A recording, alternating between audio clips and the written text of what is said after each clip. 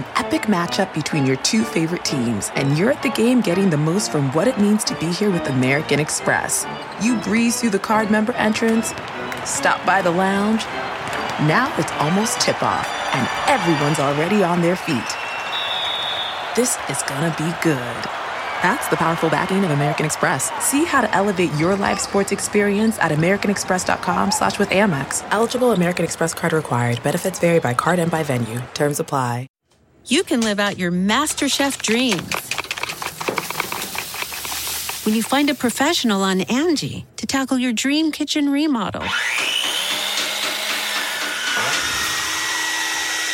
Connect with skilled professionals to get all your home projects done well. Inside to outside, repairs to renovations. Get started on the Angie app or visit Angie.com today. You can do this when you Angie that. Welcome to the Nerds Podcast number 426. What happened to the music? Okay. Skylar wanted to make royalty-free music with mouth beats. It always cuts out. The day is here. At midnight on Comedy Central. My new late night show is starting tonight at midnight. Technically, it's Tuesday morning, but we're going to call midnight Monday night. Let's say it starts at 11:59 and 59 seconds. It's on after Colbert 4 nights a week. They're giving us a month, so please watch it. It's a kind of a stand-up comedy game show in the sense that it's really just an excuse to get a bunch of comics to come together and screw around and make jokes about stuff we pulled from social media. But it'll look like a game show, but it's really a bunch of comics dicking around. And our first episode is Doug Benson, Camille Nanjiani, Natasha Leggero, and some other people you'll see in the upcoming episodes will be Patton Oswalt and Ron Funches and Kurt Braunohler and Rob Delaney and June Diane Raphael. So it's a pretty spectacular group of comics and performers. So tune in at midnight, Monday through Thursday after Colbert on Comedy Central.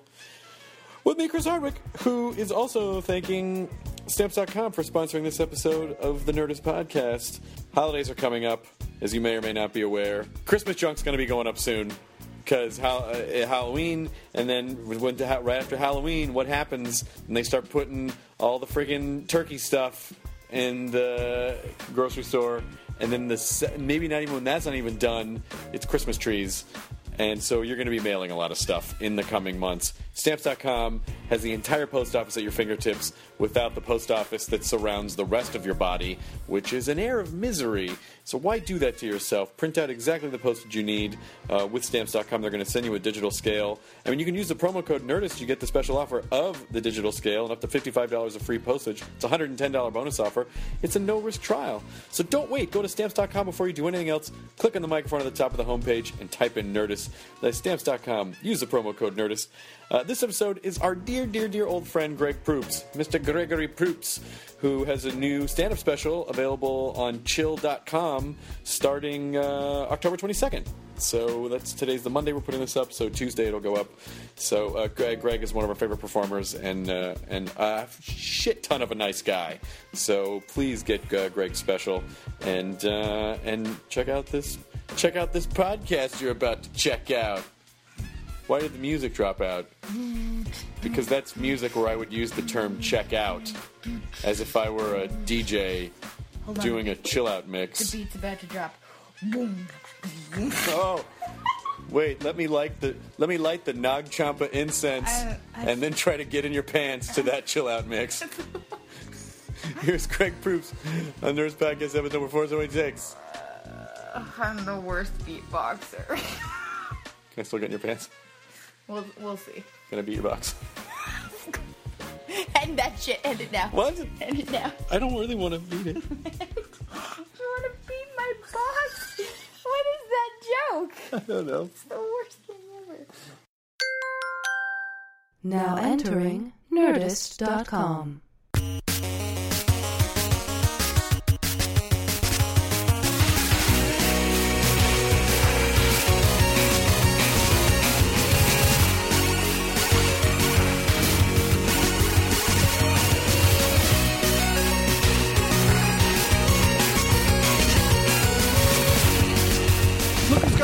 BlackBerry in the United States? Steam powered, man. You put the water right in here. That's why you went to Niagara Falls, to charge up your phone. I'm waiting to... I don't know what I'm waiting for. I'll get a smartphone. I love that we were just talking about how you were in Niagara Falls and you got back from Niagara Falls, and then Katie brought up that the people who, for some reason or other, who like, oh, we should go over this in a barrel, and that instantly just sparked the anxiety of, I cannot imagine a worse thing than to basically seal yourself into a fucking barrel and go over a waterfall. The terror of going off an enormous precipice with millions of cubic gallons of water has to be exacerbated by being in a hideous black hole that you have no control over. Just being in a barrel sends me into a panic. Just if it were just in this room over there. And don't worry, we're not going to touch it. I don't give a shit. Yeah. Getting in that barrel. I just don't want to be in it. I don't want to be in a barrel ever, really. Not even if I'm an apple. Or beer. I don't. Yeah. Or many monkeys. Or a bunch of fish. Well... It's easy to get the monkeys out of the barrel. You just have to hook their arms, and then they pull out one at a time. That's how monkeys work. That's how monkeys work. Yeah, that's exactly how... Yeah, they do, right? They link when you pull them out. Yeah, that's just part of their... Sometimes they're yellow. Yeah. Blue and whatnot. I'll tell you, it really is not fun. It's not fun.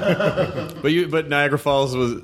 Well, we were there doing a gig, and the gig was fine. It was at some theater, but people acted like it was a casino because we actually got a big enough round of applause to do an encore, and I'm not one to sniff at an encore. If everyone's standing, you can't make an audience stand. They don't stand just because you say stand. And boom, they opened the doors and everyone left. And we were like almost embarrassingly walking back out, oh, you love us. And then, oh, they're gone. Oh, we just came out to wave goodbye. Yeah. So our tour manager went over and went, what the fuck? You keep the doors closed. Keep the house lights down for a second. Can't you see that everyone's standing? And they're like, oh, well, show's over. And you're like, oh, brother. They understand waterfall philosophy, so it's like they have to keep the flow. Yeah, that was what it was. It's been backed up too long. If we get these people, this could blow up. Get in your barrel and go home. One guy just crowd surfing through the barrel. Yeah, waterfall culture is so weird. It's very so weird. So specific. Yeah. Super iffy. It's misty for one thing. It's going on and on. And it only goes in one direction. One direction! Uh-oh. Waterfall. See? They're like a waterfall. But you know what? Don't go chasing waterfalls. Oh my God, Riff Fest. Chasing waterfalls, which takes you to the Housewives of Atlanta because she's on the show. What? The woman who wrote Waterfalls was one of the characters on the show. I can't remember her name. She's a sad songwriter on the show. Her name is Claire Waterfall. Exactly. Now, when you say sad songwriter, do you mean sad songwriter or like she's a sad songwriter? I mean, she's a sad, songwriter. Okay, there it is. Yeah. Or sad, songwriter. She's a bit of a sad. I mean, why would you be on the Housewives of Atlanta? It's like because you're desperate for attention or whatever. No, you have a story that needs to be told, and it's the only avenue. Every housewife in Atlanta. They really do, yeah. Whether they're rich or semi-bankrupt. It seems like that was what the story was. But I don't know why I know that. Oh, because she's on the show. She talks about it. She wrote that horrible song for Kim, what's her name? The blonde lady who was on the show called Don't Be Tardy for the Party. Which, yes, she did. It's called The Housewives of Atlanta. It was on Bravo. Yes, I've watched it. I'm not a regular viewer as much anymore because I find that philately takes up a good deal of my time. Of course, yes. That would take a lot of and the study of waterfalls. Yes, of course. Putting all the little in place. Yeah. It takes a lot of time. Yeah, they do. But don't be tardy for the party. And I feel like a lot of people it's accepted that we're tardy for parties. And so, if you really strip away all the layers on top of all the detritus, I think underneath you'll find really a special message that we can all use. Well, an erroneous message, as you point out. Who wants someone to show up early to the party? You know who shows up early to parties? Yet. It's people with low self-esteem. Yeah. Or it's people like me who don't want to stay too late and then want to leave before a lot of people show up. That's or true. your best friend who's just there when it starts anyway. Yeah, he's helping. Yeah. He's helping out. I brought chips. Well, I didn't. I brought some chips that I had in a bag. I didn't buy a new one. No, I gotta go. And here's a napkin. Yeah. Hey, happy Columbus Day, you guys. Oh, finally. We're recording this on Columbus We Day. can finally let loose. How are you observing the Columbus Day holiday? There were some Native Americans in my neighborhood who I cut their arms off because they didn't give me enough gold. I thought that would be the best way to do it. Yeah. The way Columbus did it. That's right. Also, I moved into the house next door and I said, this is my house now because God is on my side and the That's King right. of Spain has allowed me to do this. Well, I went into the valley and wrongly named it Century City. So a lot of different ways that you could. There really is. Columbus Day, that has to be the holiday that's changed the most since we were little. Because it went from being we used to draw pictures of it and read about him when I was a little kid. And then it went to, don't mention Columbus's name. Because in San Francisco, too, they used to have a guy would dress up like Columbus and land near the Golden Gate Bridge in the marina and walk on the shore in a little boat and pretend to be planting a flag and what. How quick would he start murdering people? Well, yeah, exactly. Yeah. Well, because the main drag in San Francisco is Columbus, right? That goes through North Beach. Corso Cristoforo Colombo, right? Because he's from Genoa. And so they were very proud of him for being Italian. And so now they're controversy because it's San Francisco, so we can't be uncool and let someone who started the genocide be a hero. But at the same time, there's enough Italians that are like, well, he was from Italy. That's cool, right? It's so funny. San Francisco, it's like so trying hard not to step on toes that they even, it's like, where does it end? Everyone's crying. Yeah. There's too many agendas. I love the idea that there are still those creepy 70s strip clubs. In North Beach. Yeah. Well, it feels like that's the thing. That whole area in North Beach, because I was just there 2 nights ago. Yeah, I was there a couple weeks ago at Cops. You were at Punchline. Yeah, and then it's just like it feels. It's the only city that it still has a little bit of the Old West feel to it. Oh yeah, this guy's going, come on in, see tits. Like the Roaring 20, the Garden of Allah. Yeah. Really. Well, there is Allah. that sort of. There used to be a dude who stood in front of that with a fez like Morocco Mole. He was a big fat guy. He worked there for 25 years. Oh my God! He wore a little fez. All right, gentlemen, come inside, please. The show has started already. Secret. Yeah, Secret Square. I love that there's and then parts of San Francisco, though they've shed most of it. But the sort of the gold rush era, like the Barbary Coast kind of thing. Come on down and get Mickey'd and be sent to Shanghai. Yeah, exactly. Be part of the white slavery. Evidently, San Francisco, I think, was the most licentious and wide open horror up until the 20th century. Apparently, there was underground tunnels all through Chinatown.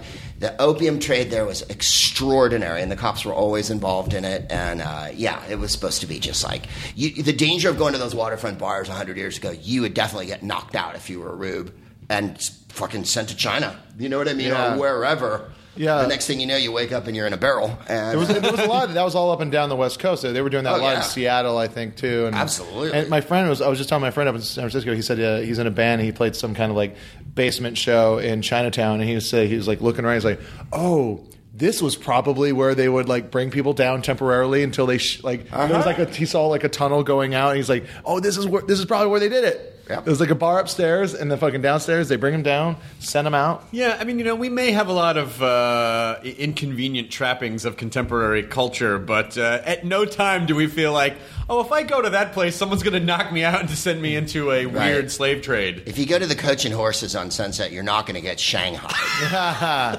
Not there anymore. Now it's the Pikey. It's the Pikey. But they have a drink in memoriam to the Coach and Horses. Oh, they do? Yeah, it should have been called the Old Crone Who's Never Left Behind the Bar That You Drank With for 15 years. I think we all remember her. Too long to fit on a sign. Yeah. I remember one time at that bar, I was told not to come into the bathroom. I was like, no, I really got to go. And I tried to open the door, and then I saw just like guys like caught in headlights like dealing cocaine. Right. And then I got shoved to the ground. Oh. What? Yeah. What? Was there a happy ending to this, or? No, I got shoved to the ground, and then I quickly ran away. Yeah. And I was like, I was 20 years old, shouldn't have been there anyway. The Coach and Horses was if memory serves, from a long time ago, that was a fine place to go day drinking. Oh, yeah, it was. Yeah, because it was dark inside. Well, it's just super like dark, super air conditioned. It's just there's something about a dirty old pub where you're just like, no judgment, like always open, no drawing judgment. room in Los Feliz. is another place where there's just no windows. I never drank that far east. Yeah. No, I stayed in Hollywood. Mm-hmm. Yeah, that's another one of those places. You know, a bar opens at 6 is a place where you know you're not going to get judged. The Roost in Atwater. Yeah. Right, because bakers are coming in at 6 Yes. and going, give me 2 whiskeys, and then going next door and finishing baking or whatever. No, I was thinking of that other horrible one that's down Sunset, or is it on Hollywood? Cat and the Fiddle? Cat and Fiddle. Cat and the Fiddle. I'm going there tonight. Oh, there you go. I like you the really Cat and make Fiddle. all the hot spots. The cat and fiddle. I like the Cat and Fiddle because it has a nice ambiance there. You got your dartboards, you got an outdoor patio. The patio is great. Yeah. If you like English footy, they show English footy. Yeah, they're not afraid. Oh no! Tonight they're showing Ed Wood. What? Are they really? That's where you're going there? Yeah. I love that movie. It's my favorite movie of all time. Is it really? Yeah, it's my favorite Tim Burton movie, I think. Oh, yeah, It's the definitely. only one that's like sentimental and coherent and fun. And Yeah. because all the other ones are, Well, he's telling a story that of a person that had a life and that he's really interested in. Yeah. That's why. That's he's telling the story of him almost. Yeah. And he likes it. And that's why I also liked Frankenweenie, because it was just he's kind of it's about a kid that was really into horror movies and loves his dog. It's this kind of just the story. So you're saying that you enjoy these films because you feel that they're the most personal, as opposed to he's just doing a Tim Burton stylized thing. I don't think he finds anything Willy Wonka and Planet of the Apes are not. That was first of all a weird movie to put Willy Wonka on the planet. Oh, you mean the separate movies? I was thinking of his one movie, Willy Wonka and the Planet of the Apes. They should have done them together with Sweeney Todd and had it be Sweeney Todd on the Planet of the Apes. Come with me and you'll see a world of humans taking over. How do you take the original Willy Wonka, which is hilarious and mordant and trenchant and caustic, and turn it into a hideous ride of people in white makeup and penis? I mean, they're starving in the beginning, and they're really starving. You're like, this isn't making it funny. Yeah. was the original Willy Wonka? Was it set in Vienna? Where was the setting was shot in Europe. It wasn't shot in. It was shot in Germany or somewhere. Because they made it because it felt like an Austrian city. Yeah, it did. But they all spoke English. And they were all American. He's American somehow. Yeah, exactly. Yes. I couldn't. And even he's American, and his grandparents have not gotten out of bed in 30 years. Yeah. And they've been there for a long time. Well, then they must be from Vienna. I don't know. Because when they fly over at the end, you see that it's all red roofs and everything. No, they shot on location in Europe. I interviewed Gene Wilder once years ago and I asked him about it. And he was, he was lovely. But he at the beginning when he walks in and the cane gets stuck and he flips over, he said that was his idea. He goes, we just started in. He goes, I said to the director, I've got to do something that the director just passed away this year, Mel Stewart, I think his name was. He made mostly documentaries. To show that the character, whatever he says is a lie, and that you should never. I want to put the audience off so that they are never, the rest of the movie, trusting what he says. So he came up with the stick gets stuck, and he goes like that, and then he does a flip, and he jumps up, and everybody cheers. Oh, nice. And the director went, all right, do it. And he said he did 15 takes. And then he goes, do it once without it. And he was like, I don't want to do it without it because I know you're going to fucking use that one. Oh. And then they did one without it. And he goes, but they came away and they used the one that he picked. So at the end of the interview, I says to Gene Wilder, so this was years ago, and it was one of these airline things for England, when you're in London, come to the West End, because he was doing a Neil Simon play called Laughter on the 54th Floor. Oh yeah, of course. Yeah, where he's playing Sid Caesar, and if there was ever an actor who shouldn't have played Sid Caesar, it's Gene Wilder. Because Sid Caesar in the 50s was 6'4", gigantic. He yelled Mel Brooks out the window. He drank, he was on meth, and Gene Wilder's just this beautiful little, So he punches a wall in one scene in the movie, and there's clearly a tearaway wall, and you're like, this doesn't quite. So I'm interviewing him backstage, and we talked about Richard Pryor and everything, and it's good fun. But then I go, so what's up next, Gene? And he goes, I hope to live for another day. I'm not counting on it.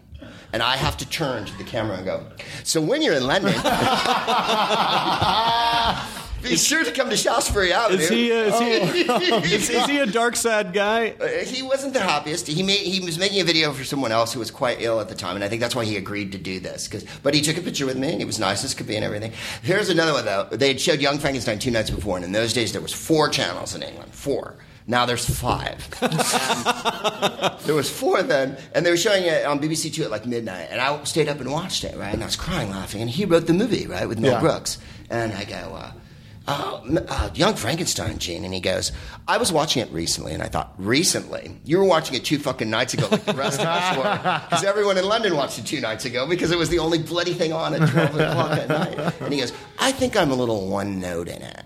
And I was like, no, you're Gene, Yeah. But the note is the right note. Like, it's definitely Mel Brooks' funniest, tightest, well, the producers, but I mean... Yeah. The genre parody of the Young Frankenstein is spot on, and it's great. Well, I think as far as like quotable movies, like the producers definitely has some. Oh my God! But Young Frankenstein, every scene has something in it that sticks with you. What knockers? Thank you. Yeah. I can't necessarily say the same thing about Sherlock Holmes' smarter brother. Eek. But you know what? That's okay. It is okay. Everything, I mean, they tried. Yeah, I know. Everything can't be genius. I have a feeling that that Gene Wilder was a much different person when he was young, when he was older. Because I remember seeing him on Actors Studio, and this was probably like 12 years ago. And James Lipton said something like, I once heard you say that your idea of a perfect something was Chopin playing to, like it was just this really pretentious mashup of things. And then Gene Wilder goes, oh, I was so full of shit. Like you could just sort of, you just sort of felt like, oh, there was, something had happened, or maybe it was Gilda. Maybe it was the Gilda. His mother and his wife both died of cancer, so I think he had to. Because I said, you're a comedian, and he stopped me and went, I'm not a comedian, I'm an actor. And I was like, sorry. What do you say at that point? It's like, but you're so funny. No, they just point out, you're doing it now. Your movies are funny. Yeah. When he raises his voice, it's the funniest goddamn thing in the 70s. He has good yell voice. Yeah, the yell voice is his greatest. Yeah. Yeah, he's definitely he's one of those guys that if he were offered for the podcast, I would absolutely do it, but I'm hesitant to try to make it happen because I'm almost a little afraid. Right. What if he doesn't want to be funny? What if he doesn't want to be amusing in any way? But then again, he would have a million stories to tell because he worked with every director. I don't mind if he's not amusing. I just as long as he would be, sometimes with guys you have someone like Mel Brooks on, and Mel, he's just alive. He just has all these great stories, and he knows that he totally gets who he is, and he totally gets that it's fun, and he's still excited about things. And then there are other people who've told the same stories over and over. Yeah. And they there's no, it's so hard to find a way in, and you want to ride that line between, well, I want to try to get different information out of you without you seeing the matrix code behind that, that they don't feel like you're trying to be different, Yeah. So but then they want to tell the same party piece that they've memorized, that they've told on 5,000 things. Yeah. And that man was Clark Gable. Hooray. But that was the thing about Mel Brooks when we had him on. It was like that. It was like I've seen every TV appearance of his. I've got all the DVDs and videos and over the years, and like I heard all the stories he was telling. I was like, most of them I had heard, and he was doing them just verbatim. Yeah. And then I think that's coming from a guy that always wanted to be like a stand-up performer and wasn't, but he did all these other kind of things. But so he has his bits. Yeah. And any chance he gets, he fucking performs them. Stand-up philosopher. Yeah, exactly. A bullshit artist. I saw the 12 chairs at the TCM Film Festival like last summer. And it's not funny. It doesn't play. Young Frankenstein plays, the producers plays. I showed Annie Hall a couple months ago. Annie Hall still plays. It really does. A whole crowd in L.A. crying, laughing. And I knew there was a bunch of people who'd never seen it before. Oh, wow. And all the L.A. jokes still got laughs. Yeah. What does he say? There's no garbage on the streets here. And he goes, no, they turn it into television shows. And the place goes, hey, but 12 Chairs is dreary. And all he could talk about was how cheap it was to shoot in Yugoslavia. Yeah. That's what Mel Brooks talked about for 20 minutes. Yeah. And then he fucked off and didn't watch the movie. And I thought, God damn it, if I could make you sit here to watch this unfunny piece of shit that never gets off the fucking ground. Except for Dom DeLuise, who has the only funny part in the movie. He tries to stop. I don't want to live. I don't want to live. I don't want to live. Takes a knife. Ooh, and ooh, for a year. But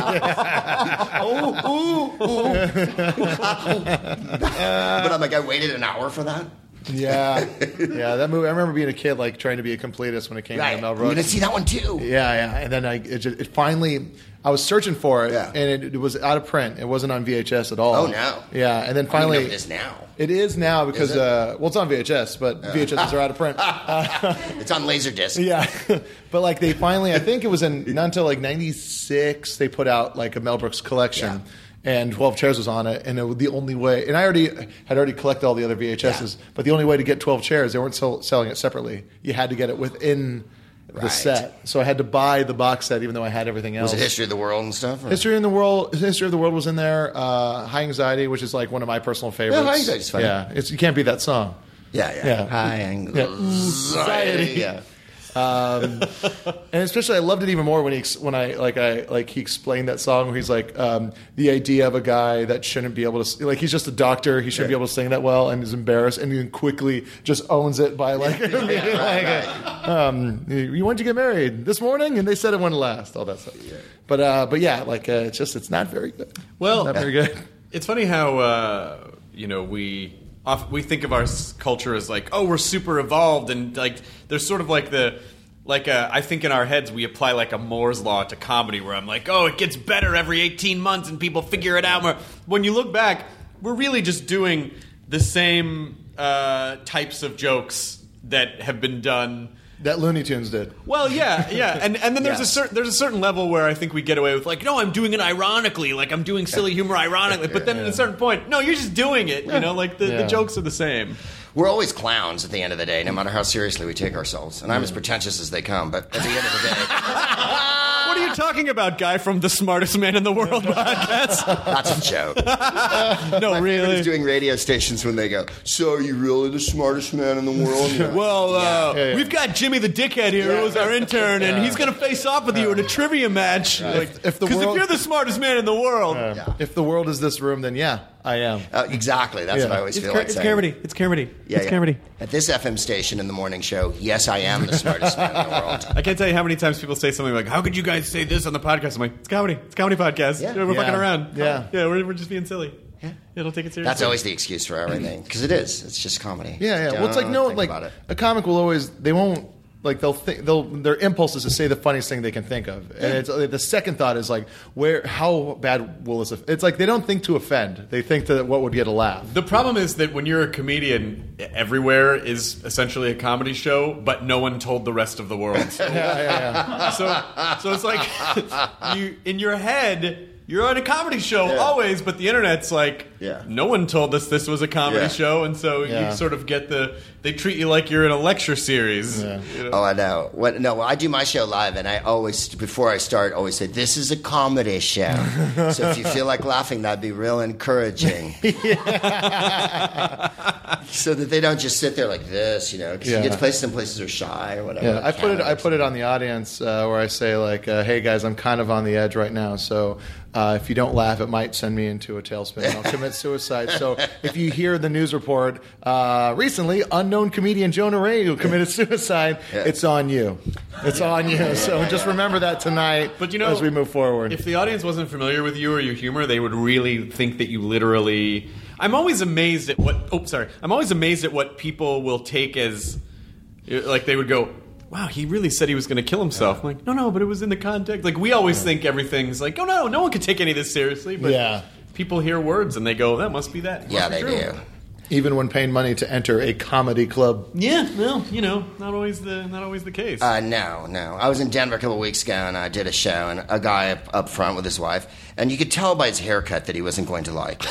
And because he had kind of that Lee Ermey, Full Metal Jacket, kind of DI hairdo, and I did a lot of politics, and I said that... Bradley Manning, nay, Chelsea Manning, had decided to get a sex change after being convicted and thrown in the federal joint I go, so in a military prison, you're going to get a sex change. I go, that is swinging a giant clit. And at that point, I could see him withdraw into a Nautilus-like shell, So he has the temerity to sit through the whole goddamn show, and then he gets up with 4 minutes. When you're just about to finish it up, you're like, okay, we're done here. Boom, he gets up and leaves. And I'm like, and then the guy next to him, I go, well, what was his problem? The guy's like, he's from Texas. I go, did he just generally announce that? Or did he go, no, he told me, So I go outside after the show. If you played the Comedy Works in Denver, one of my favorite clubs. The little staircase out in back. I go out and back, and there he fucking is. And hey, real funny, Mr. fucking funny. Yeah, run away. I'm like, Do you actually think I'm going to go toe-to-toe with you on the street Right. because you disagreed with what I said on stage? Right. No, I'm not. Now you're in my arena. Oh, yeah. The world. Someone didn't inform him. Yeah. My podcast, the toughest man in the world, going toe-to-toe with a nerd. His podcast, exactly. I'll finish you off, Specky. Yeah. But I thought, if you hated the show so much, leave at the beginning. I have no problem. My ego's huge. I get that everybody doesn't like me. Yeah. Don't leave 2 minutes from the end and then try to brace me on the street like Wyatt Earp and shit. I'm calling you out. You hey, comic, man. I'm calling you out. A real funny show. And I almost went like, well, you got some of the jokes. Therefore, it was probably funnier than anything you've been to recently, like, a gang violation or a motorcycle rally or whatever the fuck it is you go to. I do love that Comedy Works downtown. That is such a fucking great club. It's a great club, and that was the only thing that happened the whole week that was a bummer. Everyone else was lovely, but how do they do it? They sit in the front, and then they find me after. Like, no. There's too many coincidences, I hide in the back and then fuck off. Yeah. I don't think, I think it's all just accidental. They just show up at a certain time. They get sat there. They don't want to be part of the thing. And, I'm like you in that a lot of my set is chatty. I like to talk to people. It just makes the show fun for me. But I remember it was doing a show in, where was I? In Wisconsin, I think. In Madison. Which is also a great club. The club in Madison's really great too. And I'm just talking to people in the front. And I put the microphone down. The guy in the front row, and he mumbled something, and I'm like, "What? I'm sorry, I didn't hear what you said." And then I just see the gaze, and he's like, "Get the fucking microphone out of my face." And like it was that moment where you just kind of felt for the second, just the room just go, and everyone was like, "Whoa!" And if I had been any less experienced of a comic. Yeah. The show would have been over in the first 4 minutes because the guy got up and then stormed out, and then people started booing him, and he was like, "Fuck you!" like that. Oh, Jesus! And I was just like, "Hey, just let him go. Don't leave him alone. He's having a time, and don't fucking harass him." And then just continue to do the show. It was fine. Yeah. And then afterwards, I saw him, and I was like, "Oh boy, here we go." It turns out the poor guy just had horrible anxiety, stage fright anxiety. He apologized. I'm like, "You don't have to apologize. It was totally fine."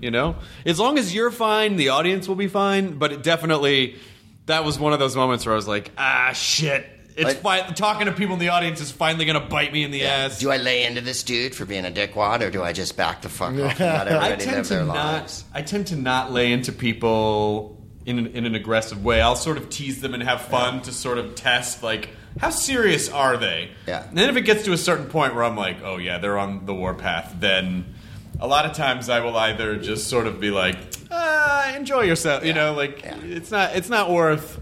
No, it's not worth causing a riot in the club and destroying the crowd, because that's what it does. Then they start to pick sides, too. Like, if you're too mean to a heckler, then they're like, hey, he's one of us. It is a really interesting balance. Just the awareness of, crowd dynamics that you have to understand on such a deep level without even thinking about it, so that... Because every show, what you forget about when you were doing comedy for a long time is that any show... has the potential to go horribly wrong in any minute that you're on stage out of nowhere. One thing can drop them off. Well, it's like if you're, if in a relationship, everything can be fine. And all of a sudden, someone can say something and then just dum, dum, dum, dum. And then it's like, now we're fighting. And a minute ago, we weren't fighting. And I don't know how we got here. Cut to, you're at the men's club. I guess I'll be here for a couple of days. Got your tennis racket. Now I'm in Dutch with the wife. Yeah. You know what I still can't understand is when there's those splits, there's those split halves where it's you go and you say a joke, and for some reason, not that any of it's not there's two groups of people that came together to the show, but one side of the room totally is cracking up, but for some reason the other side doesn't. I don't understand the science behind that. I'll tell you what I think it is. It's that it's sort of like laughter is sort of like a zombie virus, right? So it'll start. It basically tidbits of knowledge from Talking Dead host. Our hashtag today is Michonne's Blade. But essentially, a crowd needs a handful of catalysts in any area to start the chain reaction. Yeah, and a lot of times it happens so fast that you can't really tell where it comes from.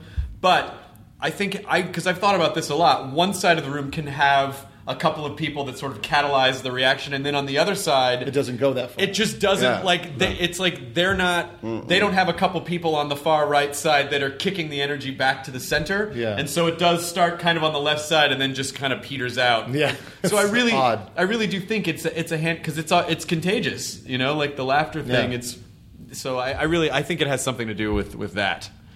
May not be right. No, that seems about right. Well, figured it out. Thank you. No. I just don't want to get a zombie virus from the crowd. Well, that's where you would get it. Yeah. If the worst place to be would be in any type of performance venue. Yeah, when that shit hits. You showed at Cinefamily last Halloween season. I think it was Return of the Living Dead. Dan O'Bannon. Yeah, which is it's on my top 5 favorite zombie movies.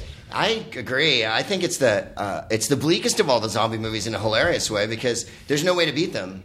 They can't be killed. If you shoot them in the head, they don't care. Yeah, and nothing stops them, and at the end, the whole world ends. And you're like, wow, this was quite a little screenplay you got through here.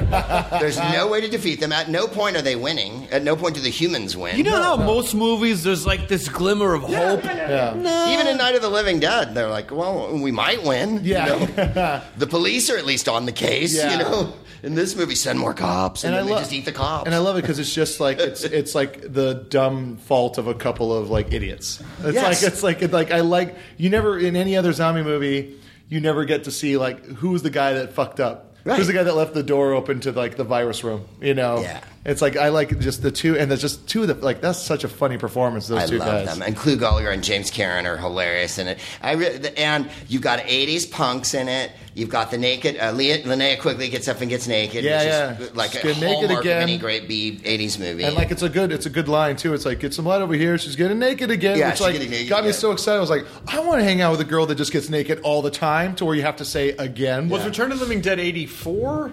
80, in there somewhere because there's a crappy sequel to it. There's Return of the Living Dead 2, but I don't think Dan O'Bannon wrote it. Yeah, there's actually a bunch of sequels, which is weird because the Diminishing Returns. Well, no, there's just no returns. There's just like the second one is just the world real ends bad. in the first one, so you're kind of like.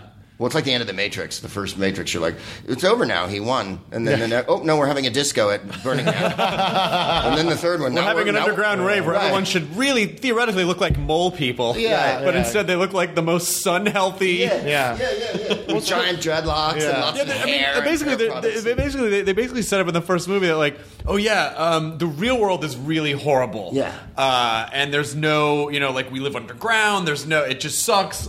But then everyone's gorgeous. Oh yeah, Well, it has because bitchin' it's like outfits. Ibiza, right. But it's future society. So basically, like I think if like when everyone when all the starts fatties got mating- weeded out, what Well, happened? it's just like because it's like like race is just going to not become a thing, and everyone's going to and like just the amount of people that are like brown or white. It's like everyone's going to become olive and gorgeous. That's just what's going to happen. I'm not talking about skin tone. I'm talking about everyone is like buff and ripped. Exactly. No, because like and they eat garbage. They show you what they eat. Yeah. It's disgusting, and you're like, well, how do you get It's so healthy enough on that? proteins, all the body needs. But like when everyone in the world starts to just procreate with all the different ethnicities In then a it's cave. Exactly. It's just going to turn into the perfect human. No, it has to, right? It's I not think gonna be it's not going to be a worse version. No. Everyone will turn into those creatures from The Descent. Is what'll happen. No, just think of like all the really hot people They're always like half Asian or half black or something like that. That's Fine, the but most if they attractive people I were know. born and bred underground, I don't think And had to go to a disco with Jada Pinkett. Pinkett the Punishing. That's why I like the H.G. Wells, the Time Machine one, because all the good-looking people live on the surface of the earth, and then it turns out they're just fodder for the other people who live underground, and it's like, well, that seems about right. Yeah.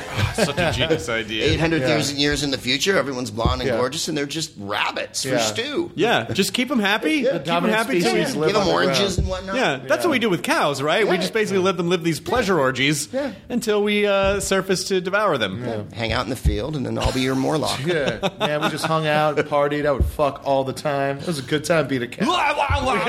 Smash. My head. I don't feel that good. What's happening? That little thing from No Country for Old Men. Right. The cat. Oh, yeah. Yep, that's right. Didn't want to get no blood on the car. I got really sad after that movie because I had postpartum depression. Come on, Jonah, let's up top. That's what I'm talking about. Come on, you guys.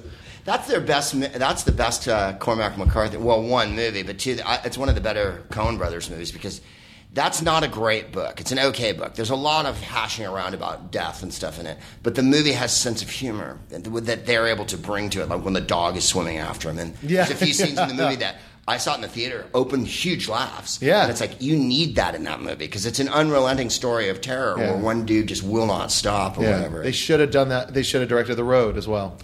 The Road. I didn't even see The Road. I just couldn't.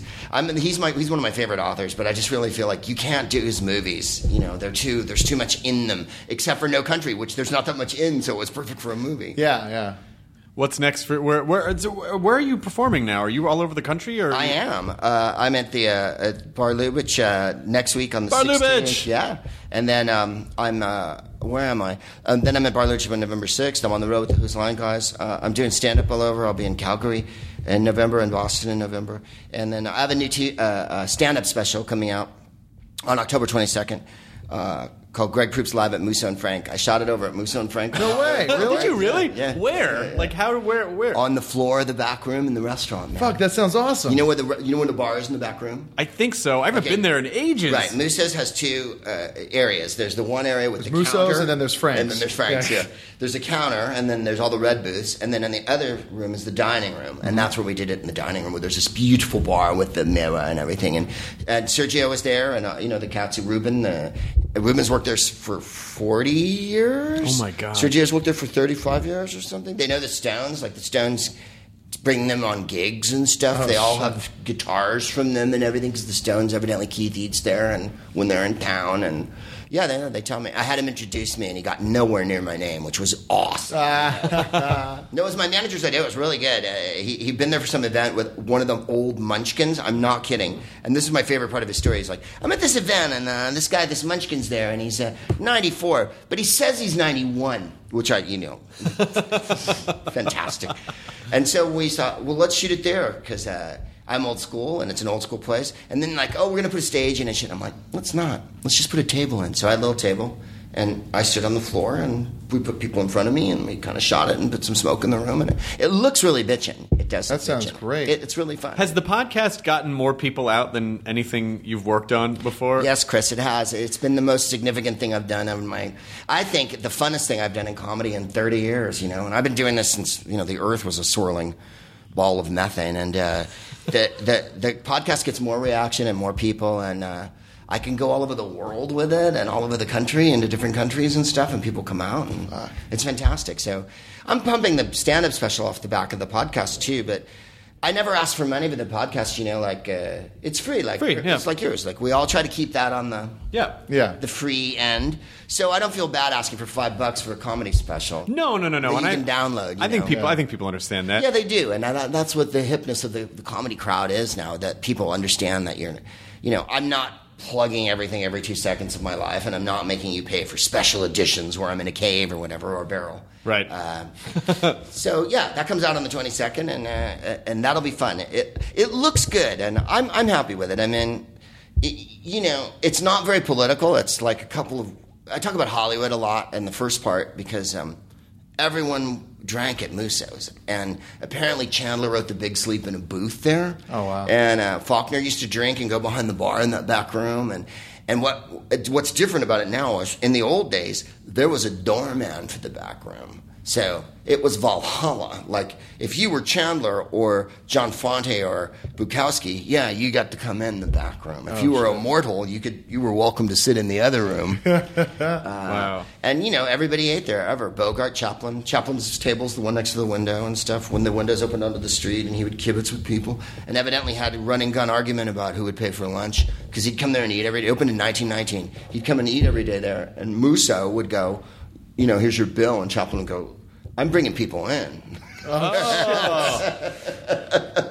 Wow. And apparently he raced Douglas Fairbanks down the street on horseback, and the winner had to buy lunch and stuff. Oh, yeah. Oh, my God. Because his studio was over. His studio was right down on where the Muppets is. Yeah. The old A&M studios too, the Chaplin that was studios. The, it was Chaplin. TriStar, so right? you just went right down Hollywood Boulevard, and there's Musso's over at the end. Yeah, because they have little apartments there too. Yeah. He had apartments. There's a scattering of Chaplin apartments. Yeah, he has one right on the beach in Santa Monica too, a house, right? Oh, really? Yeah. Did he really? Yeah, Wow. I think so. There was some on Sweetser, and I used to live on Sweetser. suites are in West Hollywood, Yeah. and across the street there was a little collection of Chaplin cottages. Little bungalows. Yeah. Right No, there. he got around town. Well, I mean, and imagine in 1919, he was probably the biggest star in the world. Him, Fairbanks, Pickford, and who else? That would be it. I don't know. Who else started United Artists? I'm missing somebody in there, but Probably I think a couple the other one was horses. a director, and a horse. Yeah. Rex the Wonder Horse. Yeah. Who also got to come in the back. When you see video from the old days, they'll have Chaplin lookalike contests, and there'll be thousands of kids dressed like Chaplin, or him in the middle of a crowd of people, and it's like Babe Ruth, just a sea of people on Chaplin, and everybody doing him, and there was no one more recognizable, I don't think, on Earth. Because, of course, he didn't have to speak any other languages. With the silent pictures, your pictures just went everywhere. And also just being at the dawn of a whole new experience that was unlike anything that had existed before. I mean, unlike anything. Yeah. To see moving pictures. We take it for granted, but to all of a sudden, like a week ago, you had never heard of this thing, and then, wait, I can see projected and it's moving. The pictures are moving. And on location, because he's a great filmmaker. The Gold Rush is shot up in the mountains. He moved stuff around. He didn't just shoot in a studio. Yeah, and to be like a guy who was like pushing the medium itself right away. Oh yeah, wasn't just like relegating it to just being like, we'll just do a story of a love, lost or something in the studio. Like they go out and they have all these locations. And he improvised evidently. They did hundreds of takes, whereas Keaton was much more meticulous. I think Keaton planned everything out and was more, thoughtful about every single shot. And I think Chaplin would run the same scene 50 times and then use the best take. Like, we're going to do the scene over and over and over and over. Because you see on his, call sheets, they do one scene all day, for days and days until they got the scene they wanted. But he had that kind of leeway at that point since he owned his own company. So he could kind of go like, well, we're just going to work on this till it's done. I mean, I don't think when the two-reelers, the early ones that he did was Senate. And where was Senate Studio? It was out in the valley? I don't know. Keystone, right? Because he lived in a water tower and he nailed all the girls, the bathing beauties, and he sent it laid in a bathtub, and that's how he got his ideas and everything. And so he hired Chaplin first, and so the real early shorts that are with Keystone and Mutual and all that are like really funny. As my friend Paul Merton, the comedian, said, when he's about hunger, that's when he's the funniest. Because my wife doesn't like, I don't know about you, no one even watches Chaplin anymore, but I mean, having said that, yes, people watch Chaplin. Don't fucking phone. don't fucking email me and Apologies. Don't call Chris and go, you had Proops on, and Proops said no one watched Chaplin, and I watched a Chaplin movie 2 years ago, and I thought it was amusing. Apologies to everybody who's watched a Chaplin movie ever. So let's just blanketly say, I'm sorry for everything. I'm sorry for everything I've ever asserted. But when the movies got bigger and he did the features, those are really funny, but the two-reelers that are 10 minutes long, when he's stealing food off tables, that's when he's the funniest, when he's a starving poor person. Because it's always the big guy with the beard or the cop coming down the street and him, and then boom, he gets hit in the head, or he has to run around, and like that's when the need. And I think that's also spoke to that crowd then. We're talking about first-generation Americans and second-generation people watching. You made one called The Immigrant, one called Easy Street, where it's always people moving into a ghetto and they're poor, and the people who were going paid a nickel in those days. And, that's, I think, the beauty of the connection that they made. Because it's so sentimental and it's so Victorian. There's always a blind girl. There's always a kid. Yeah. That's stuff you would never do now, shameless stuff, And Keaton's not. Keaton's real modern. And Harold Lloyd, too. Harold Lloyd's a middle-class guy. And Keaton's always, I'm just po-faced. Nothing rings me. I don't have a little kid that I kiss.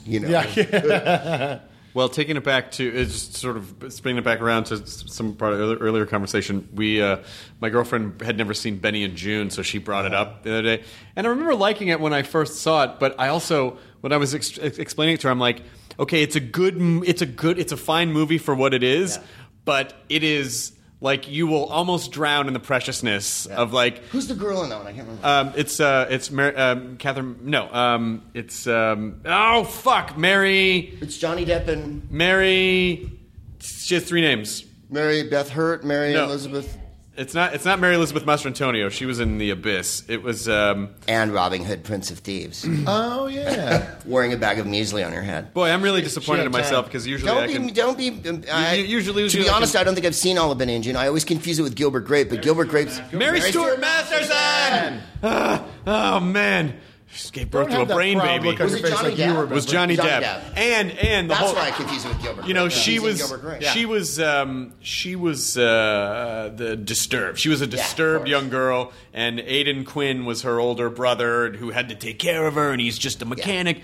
And then here comes Johnny Depp, who is a caregiver, and they fall in love. But she's like the first scene of him, he's reading a book that says, like, the look of Buster Keaton. And he looks like Buster Keaton. And the first time she sees him, he's in a tree. And it's just like that kind of like, okay. You know, I mean. Is he wearing the straw hat? Yeah, well, he's got a little hat on. Yeah. And for that type of movie, it is an adorable movie. And it's a well done version of that movie. Yeah. But just a wave of preciousness. We were like, I need to. Is that where the Proclaimers movie came? Yes. And when I'm walking, and you know I'm gonna be. I'm gonna be the man who's walking up to you. Right. When I'm podcasting, well, you know I'm gonna be the man who's podcasting with you. 500 episodes, and I'm gonna do this 500 times. Yeah. And when you're Greg Proops, and you're Proopin' gonna be, you know, I'm gonna be the man who's Proopin' over you. When you're Jonah, I'm just gonna keep it going. In the 90s, when I used to tour in England, that was my opening line. Good evening, I am the Proclaimers. Oh my God! Of course. I wear specs. I'm specky. Yeah. Yeah, you got the. And when you played Scotland, man, kaboom, kaboom, Hiroshima. What doesn't he do the song? Yeah. No, I was kidding. Yeah, not really. I'm not. I'm missing me brother. Do the song. Yeah. When I. No, and I don't even know where they're from. They're from outside of Edinburgh or something. I remember my wife saw them a long time ago in San Francisco, and the whole crowd was Scottish, and Scottish flags were produced during the show. Oh, fuck yeah. Because they're very marchy, aren't they? You know? Yes. Absolutely. Yeah. Does your set change at all between here and across the pond? Yeah, I'll talk about more English politics and stuff like that. But no, the last time I was over there in August at Edinburgh, I hammered on America a lot more. And I was, it's a tough year for Black Jesus. Plus, the week I was there, it was when Snowden got deported. It was when Bradley Manning got incarcerated. So I was talking about all that stuff more than English politics. When I'd been there in the summer before, there'd been a lot more England. And when Occupy was going on, because Occupy in England was a big church at St. Paul's, right? And the head priest or minister or whatever, St. Paul's, wasn't having it, right? Because there was too many poor people shitting and pissing around his fabulous church, which, of course, I think you'll find that the poor are supposed to be welcome at your church. Yeah. And it turned out he was taking a private car there every day and jets, and and he really laid down the law. And so when they knocked that encampment down, so I had to go at him, and then I find out, not everybody was on the Occupy tip, Oh, really? A guy came to review that show. That was like a year or a half, whenever Occupy was happening, but 2 years ago, right? And I did that whole bit, and he didn't like it. I think it was the Times critic or something. And then at the end, I did this bit about Ireland, where I just make fun of Ireland for 10 minutes, and it's reasonably hacky but amusing. And I was going the Irish. Ireland doesn't have a navy, you guys. They're an island. How lazy. That kind of. And the review's like, this show is bullshit. It was nonsense. I hated it. Then he started in on some great Irish material. Now I have to take that out. Like as soon as I got racist, he lit up. Oh man. Yeah, about those fucking Irish. He's coming over here, whatnot. Someone's selling it like it is. Yeah, exactly. But the whole hour before about how the government, because they had the giant riots, right, in London. And Michael Sheen, their prime minister, was David Cameron was gone, and Boris was gone, the mayor of London. And I remember being with my wife and driving in the car and listening to the BBC World Service. And the riot had been going for 4 days. It had started on Thursday, and we were listening on a Sunday in the news. And the reporter actually said on the news, Boris Johnson and David Cameron have rushed back to London to be part. And I went, whoa, rushed back? I go, they were in Italy. That's a 2-hour plane ride. It's been 4 days. The country's on fire. I'm calling friends there, and they're like, yeah, down the street from our house, there's fucking houses are getting knocked over. Oh, yeah. Jeez. It was a fucking giant riot in London. And I was like, rushed back? Really? Our definition of rush is a little different. But in the very last minute, when they got over, they were very, so it was horrible. And then, ran of a course, they couple arrested red all lights. the kids, the ones who were using Facebook and stuff. A bunch of them got put in jail. And sort of ignoring the fact that, well, the riot didn't happen because of Facebook. The riot happened because there's poor people who were kind of fucking angry and blah, blah, blah, blah, blah. But that's a harder comedy sell, as you know, especially to critics who love that Irish material. They love it. I do. They want to hear it. That's all they want. If he just stuck to that. If I could just... Well, I don't come to learn. This isn't CNN. Can't you talk about something fun? What about your cock? Surely that's an endless cornucopia of humor. Farts are funny. What if your cock could fart? Do something with that. Yeah. Spin that around. Yeah. If my cock was Irish, it'd be Greg Proops' cock. Yeah, he's doing it. Yeah. That's what I'm talking about. Exactly. Yeah, and it'd never get hard. No, never get hello. It'd be like a peat bog. Nice. Yeah.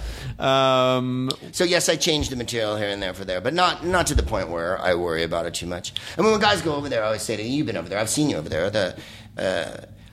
People go, well, should I change my material for England? I'm like, you have jokes, right? And they go, yeah. And I'm like, tell those. Tell your jokes. If they're not the most arcane American joke in the world, if you're not talking about going to, Dothan, Alabama to a Waffle House or something, then you'll probably get away with it. And even then, they'll understand the concept of it way more than Americans would if you said I was pushing a pram on the pavement and blah, blah, blah, because Americans can't translate anything. Yeah. My older set, like 2 sets ago, I realized was almost all America pop culture centric, and I realized it when I went to Canada. I think it was one of the first times I ever did Just for Laughs, and I was struggling, and I realized these are all. Yeah. This is all our culture. A bit site specific. Yeah. They weren't people jokes. They were like America jokes. Yeah, I was just in Canada, and you have to open it up a little. But I mean, I'm there a lot, so I know more. I read the paper. People go, "How do you know so much about Canadian culture?" It's like, well, I read the paper today. And anyone can. You can just pick it up. Pretty much. And then you got find the out who internet, the Prime Minister is. You can't find a newspaper. Just go to .ca, and you're covered. Pretty much. Yeah. It's all there. That's all I'll let you know. That's all you got to do. Americans we're always like, well, aren't we just the center of the world and shit? And then you go other places, and you're like, no, not actually. No. You can talk about show business for a few minutes, and then that's the end of that. Their entertainment level on that kind of wanes, inversely proportional. I'm sure there's some theorem.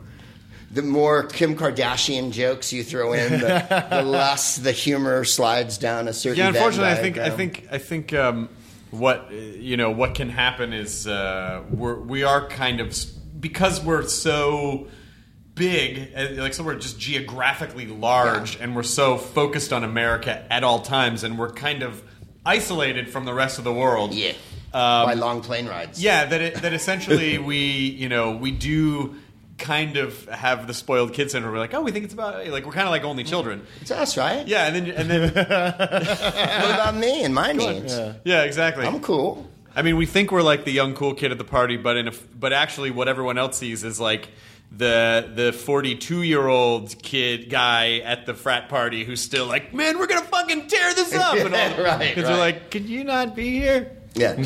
You didn't know anything about anywhere else, Alec? Well, that's the good thing about doing the podcast in different countries is I have to talk about where I am, and so I have to learn something about where I am, and so I'll talk about Canadian politics or English politics or Irish politics or whatever, and I think they like it because, one, they don't expect an American to fucking know a goddamn thing about it, and two, no matter how ill-informed my opinion is, at least I've made this. It's like saying bonjour in France. They're like, thank you. That's adorable. That is nice adorable. That you did it. Yeah. You know where Ottawa is. Good for you, Greg. You know what Ottawa is. Hooray. You know we have a parliament. But that said, one of my favorite things about being a comic is getting to see so much of our country that most people will never, ever, ever see. Like Bloomington, Indiana. Like Bloomington, Indiana is the. I was just thinking of Bloomington, Indiana. I would never think that's a place I should go, and then you realize that is a cultural. There's a mecca of. I mean, have you been to Comedy Attic Madison, in Bloomington? Wisconsin, and Indiana. Yeah. No, I've been there when I was in bands, and there's like a lot. Really? There's a huge music scene there. It's like a lot. Sure. It's a great. What's that huge university there? IU? It's the University of Indiana. It's right there. Well, those are the guys that tried to take down the Cutters, but the locals are the ones that won the race. Hello. Yeah. Is that your favorite movie, Breaking Away? Breaking Away is one of my favorite movies. Yeah. Right. Did you do a little Dennis Quaid? Which Quaid was it? That was Dennis. Dennis Quaid, Quaid, yeah. right? The hunky one. Yeah. Yes, It wasn't Randy. Yeah. That was the first time. Yeah, I don't think anyone looks at Randy and goes, "He's a cyclist." I bet he rides bikes. He's a cyclist of some kind. No, I know. And the reason I went to Bloomington was because of you. I got offered the club there, and the first thing you do, when they go, "Do you want to play this place?" I'm sure you guys do it. You ask people. You ask other comics, and you go to the website to see who they've got. And if it's Shackley Schlecklenberg, you're like, making fun of Mexicans night on Wednesdays Right. or whatever. You're like, oh, that's not going to be good. I shouldn't go there. But then when you see like It was Bamford, you and Doug Benson. yeah. Chris Hardwick and Doug Benson doing their podcast live, and I was like, Oh, I'm going so there much and fun. doing my podcast live because Doug Benson and Chris Hardwick did we it had live. some of the best Afghani food. That one little street. Yes, There's one street. and it has all this international cuisine, but like authentic internet, and it's fucking great. I know I had marvelous Thai food in Bloomington, and you think, how does that happen? Bloomington's. Well, the formula is whenever you have a massive university. Yeah. It's the same thing with Madison. It's the same thing with Austin. It's the same thing with Bloomington. Or Northampton, Mass. Yeah, when you have a massive university right there, it just infuses this young artistic culture. That culture is bring a culture. Yeah. There's going to be record stores. There's going to be lesbians. There's going to be international. Right. There's There's going to be lefties. international- There's going to be a lefty newspaper. There's going to be all the things that Indianapolis doesn't have. Because a university that size, which has 30 or 40,000 people, Yeah. will also draw an international crowd. And guess what? International people bring wonderful parts of their own culture. Yeah. Like the chow. Yeah. It's fantastic that it's this one street, and they're so proud of it because there's several Tibetan places, Yeah. Afghani. Like it's not just Italian and French Yeah. or whatever. They went around to the Caucasus and I'm not even sure. I'm not even sure if I could tell you an Afghani place in Los Angeles, but Bloomington, I know exactly where it is. I could take you to Little Ethiopia, which I love. Yeah. We eat the shit out of Ethiopia. We've been to Ethiopian restaurants in pretty much every city we try to find, and the only reason we didn't eat Ethiopian in Bloomington is because we found the Afghani place. But so fantastic. Yeah. It's good. The Ethiopian food is. It is the one time where I feel bad about not finishing everything. So they come over and you're like, I'm sorry, I'm full. Yeah.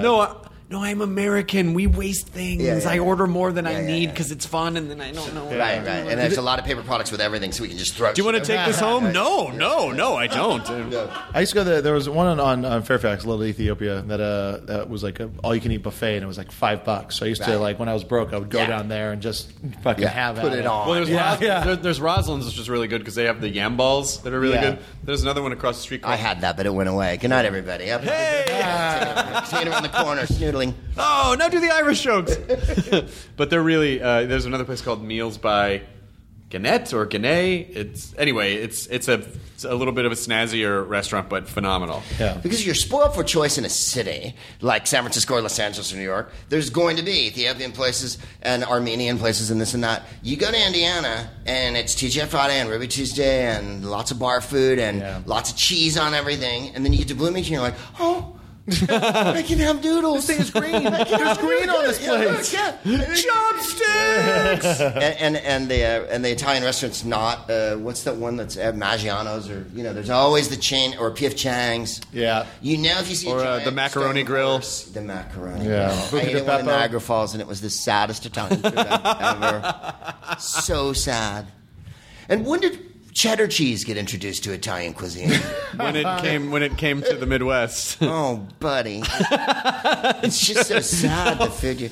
I totally judge everything based on my personal comfort and what kind of food's there. There's a place called Ana Cortez, Washington, and we play a casino outside of it. And you would think, oh, God, where is it? It's at the very, very top of Washington. It's quite near Canada.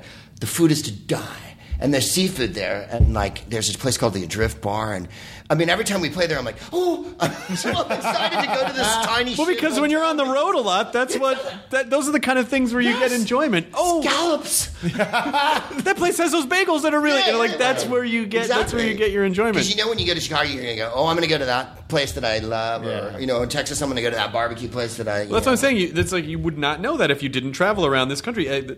Some of the best Italian food I've ever had was in the was on the peninsula of Michigan. Oh, the UP, the Upper Peninsula. Yeah. Were you playing Marquette?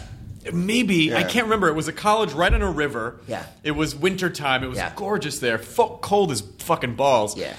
But there was an Italian restaurant, and Mike Furman and I just kind of wandered in there, and it turned out it was an Italian couple who had lived in New York, and they just got sick of New York, so they moved. And it was some of the best Italian food I've ever had in the fucking Upper Peninsula of Michigan, where everything else just sort of felt like, oh, this is kind of an industrial town, and it'll probably just be some regular mom and pop stuff. But it was incredible, right? And you want to cry sometimes because you're like, we found a place. You never, you never would have found. Like I'm so happy to be like a tourist of our own country. It's as long as I don't have to go to Pizza Hut or when that's it. When it's like, well, the Steak and Shake's open. And you're like, I don't want to go to the Steak and Shake. I can go there. It's breakfast time. I had a hard time finding open places in San Francisco this weekend that are open late. San Francisco's not a late eating place for some reason. You got to go to Chinatown and well, especially not and roll the dice. Especially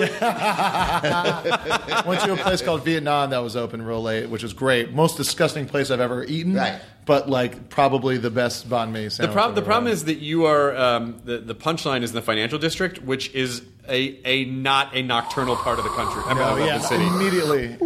It becomes downtown LA. Ghost town. There's basically I think even like the Elephant and Castle pub closes at midnight. Oh, yeah. It closes. Nothing is open there. Near there. You have to go to North Beach or Chinatown, or you must leave the financial district. Yeah. It's just Uber. Yeah. To the rescue. I did that a bunch. Uber. Went to like a Korean diner one night with the worst mistake I made, but fucking best mistake I made.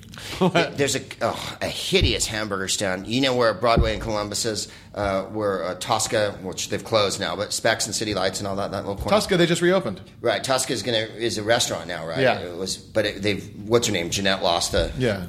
It needed to change hands. If I had to sit in one more cracked fucking booth in that place in any case, up the street there's an inconceivably revolting hamburger stand that has the best French fries in the world. Oh, really? Oh, yeah. like you go in and there's a dude with a sandwich for a head, and the guy behind the counter. You know what I mean? Like you're like, what happened here?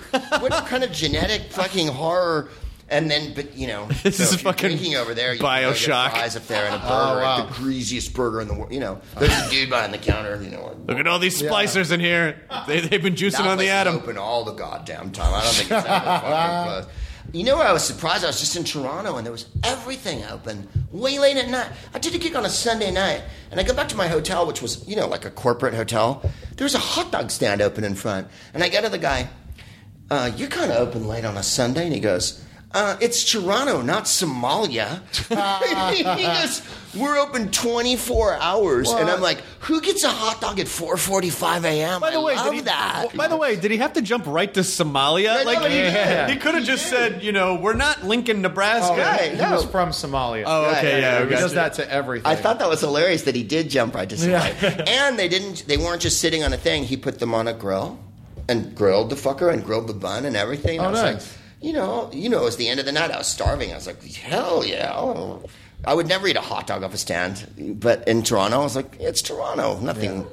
And there was dueling ones, which I thought was hilarious. There was one like 20 yards past him. Oh, funny. And you're like, you guys are next to each other here. What's the difference? Did he tell you it wasn't Somalia? We think this is not like Ethiopia. And then a bunch of pirates come up and take the hot dog. Fuck, it's just like Somalia. Right. I got opened down with a 50. I remember drinking at a bunch of bars in like Hollywood, last call, and you walk out, and then there's just like 5 different hot dog stands. Yeah. Just the carts, the LA cart where they wrap it in bacon and they have the those are jalapeno and the grilled onions and everything on the side. That I approve of. I remember being in Texas years ago doing some hideous gig for Comedy Central, and we were at some giant bar in Irving or some unspeakable place. But I remember being very drunk and coming outside, and there was a barbecue truck. And, there's nothing like it, Like, you just put it on your head. You don't even eat it. Just rub it on yourself. Wow. You just absorb it through your... Like, that's the perfect drunk food, right? Like, certain things are... And in Cleveland... a falafel stand, I remember, on one of those little streets near the Hilarities in Cleveland. Yeah. 2 streets over where all the people drink into those douchebag bars. Remember, there was a falafel stand open in the middle of the night, and I was like, yes! I don't have to go to Denny's. I've never performed. I'm getting a falafel from the Armenian guy. I did the colleges. I did the colleges in Ohio, Columbus, and Cleveland. And well, actually, no, I did the... what's it called? It's technically not in Cincinnati. It's in northern Kentucky. Lexington? No. No, Lexington's across the road from another... It was a chain. It was a chain. That's West Virginia, I'm thinking It was of. a comedy club chain. Yeah. Like, it had a name like Yuck Yucks. I was going to say it's not Yuck Yucks, but it's like that, yeah. Laughs or something. I can't remember. Anyway, that was in northern Kentucky in Cincinnati. But is Cincinnati... But only the river separated them. They were just, but culturally, miles away. Yeah. And I say that being, I'm from Kentucky. I was born in Louisville, which because I say Louisville and not Louisville. Yeah, Louisville. But I think that's about our hour, Proopsy. All right. An hour. That was we just did happy Columbus Day to everybody. Yeah. Speaking of Columbus, Ohio. Now we just brought it back around. Named for him. Here's one fact I'll drop on you about Columbus. Not all the boats had decks that he took across the ocean. They gave him the 3 shittiest caravels they could fucking rustle up. He had been begging for 7 years or 8 years, and he'd already gone to the King of Portugal, and the King of Portugal told him to fuck off. He had also gone to England, and they went fuck off. So he finally had been, petitioning Isabel and Ferdinand. Ferdinand didn't care for him, but Isabel had a soft spot for the admiral. And so they signed the deal before the first trip, and they gave him these 3 shitty caravels. The Santa Maria ran aground when they were there, and he left a bunch of guys on the first journey. Oh, yeah, he did. From his crew, left them in the Caribbean, went back to Spain, barely got back, finally got back, landed in Portugal, had to make his way to Spain, but had with him a bunch of Indians that he'd stolen, a bunch of poor Arawaks or whatever. So when the Queen and the King saw these fucking Indians, who they put clothes on because they were naked as the day they were born, and they brought parrots and shit like that and a few things, they were like, okay, go back. And the next voyage they gave him 1,600 men, a shitload of boats, horses, the whole enchilada. So they went back like a year later. All the guys were dead. Oh, shit. So he left about 40, 50 guys from his crew on the first trip and just, we'll be back for you. Oh. Mind you, this is a place no one knew existed. Yeah. Right? So the faith that you have to have, like, we've taken this trip across. Yeah, I'm sure he'll find this place again. Yeah, and the 3 crappy boats full of woodworms and fucking eating salt pork off the thing. And then like, we'll be back. Trust me, I'm Columbus. I made it over. We're coming back, baby, and this time we're bringing wine. Hey, we're ship's crew. We're not fucking survivalists. Yeah. Like, the Indians wiped them all out because immediately they, tried some shit, and that was the end of that. We are from you. Bam. Yeah. But no one ever tells you that part of the fucking story. Yep. Well, you just did. Yep. Well, I thought I would. They enjoyed. They did. That was not a burrito that they enjoyed. It wasn't. See, I was trying to take it around at the end. Own it, and just do it. Enjoy. Enjoy your burrito, Mr. Columbus. I don't know if you understand the concept of owning anything. Mr. Columbus, may I borrow this? Can I borrow a feeling? Yeah. Thanks again, pal. Enjoy your burrito. Oh, Proopsy, your special is available on, would we say VOD, video on demand? Well, thank you for asking. It's chill.com/Proops, or you can go to gregproops.com and click on the big banner that has my picture on it, and then you will be available to buy this special for $5.99 and all that. A very special special. It's a very special shot. The only comedy special ever shot at Musso and Frank's restaurant. That's on Hollywood Boulevard. That we are aware of. Maybe they shot some stuff in the Chaplin times. I was going to say, Chaplin probably did a hilarious short there with rolls and whatnot. Yeah. And also the Smartest Man in the World podcast available on thank you. wherever podcasts are sold. Yes, exactly. For no money. For no money. So stop complaining. Exactly. People do people do that with you? People will write in and go, you should talk about this, and I'll write back, the show's free. How about you talk about what you want to talk about, and I'll handle my end. Yeah, that argument's wearing thin on people. I've tried that a few times, and they're like, my time is the same as... I'm like, okay, all right. Look, listen, you're driving. Let's be honest. Yeah. You're on a train, okay? Yeah. That's what you're doing. You're not in a fucking barrel being pushed over to Niagara Falls to get the podcast. This podcast isn't coming in. I wish the content was different as I toppled heedlessly over this precipice. I don't know. I respect all the listeners a lot, so I'll do whatever they say. Oh, you fucking son of a bitch. Yeah. Get back here! How dare you say that and try to pull away? Brown noser. Get back here! No one can see you spinning in the other direction and holding your position. I don't do everything for the podcast. What? Sometimes it's just for you guys in the room. Oh. That hilarious bit of physical comedy. That's right. Do it one more time. No. Well, now I'm the audience, and I'm telling you what to do. And if you respect the audience, then transitively you should respect what I'm saying. Hey, I spent 30 seconds downloading your show this morning. Don't you think you owe me something? Yeah, seriously, Jonah. I don't have it automatic. Wow. Let's see how long a staring contest works on a podcast. Is it a plank or a laugh test? Because I just won both. Wow.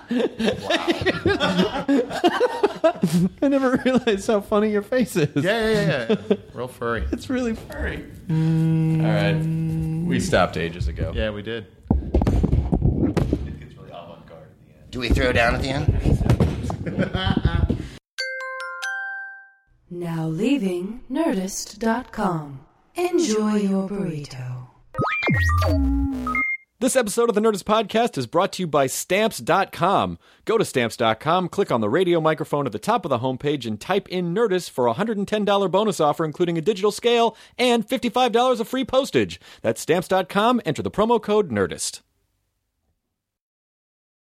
It's all a lighthearted nightmare on our podcast, Morbid. We're your hosts. I'm Alina Urquhart. And I'm Ash Kelly. And our show is part true crime, part spooky, and part comedy. The stories we cover are well-researched. He claimed and confessed to officially killing up to 28 people. With a touch of humor. I'd just like to go ahead and say that if there's no band called Malevolent Deity, that is pretty great. A dash of sarcasm and just garnished a bit with a little bit of cursing. This motherfucker lied like a liar. Like a liar. And if you're a weirdo like us and love to cozy up to a creepy tale of the paranormal, or you love to hop in the Wayback Machine and dissect the details of some of history's most notorious crimes, you should tune in to our podcast, Morbid. Follow Morbid on the Wondery app or wherever you get your podcasts. You can listen to episodes early and ad-free by joining Wondery Plus in the Wondery app or on Apple Podcasts.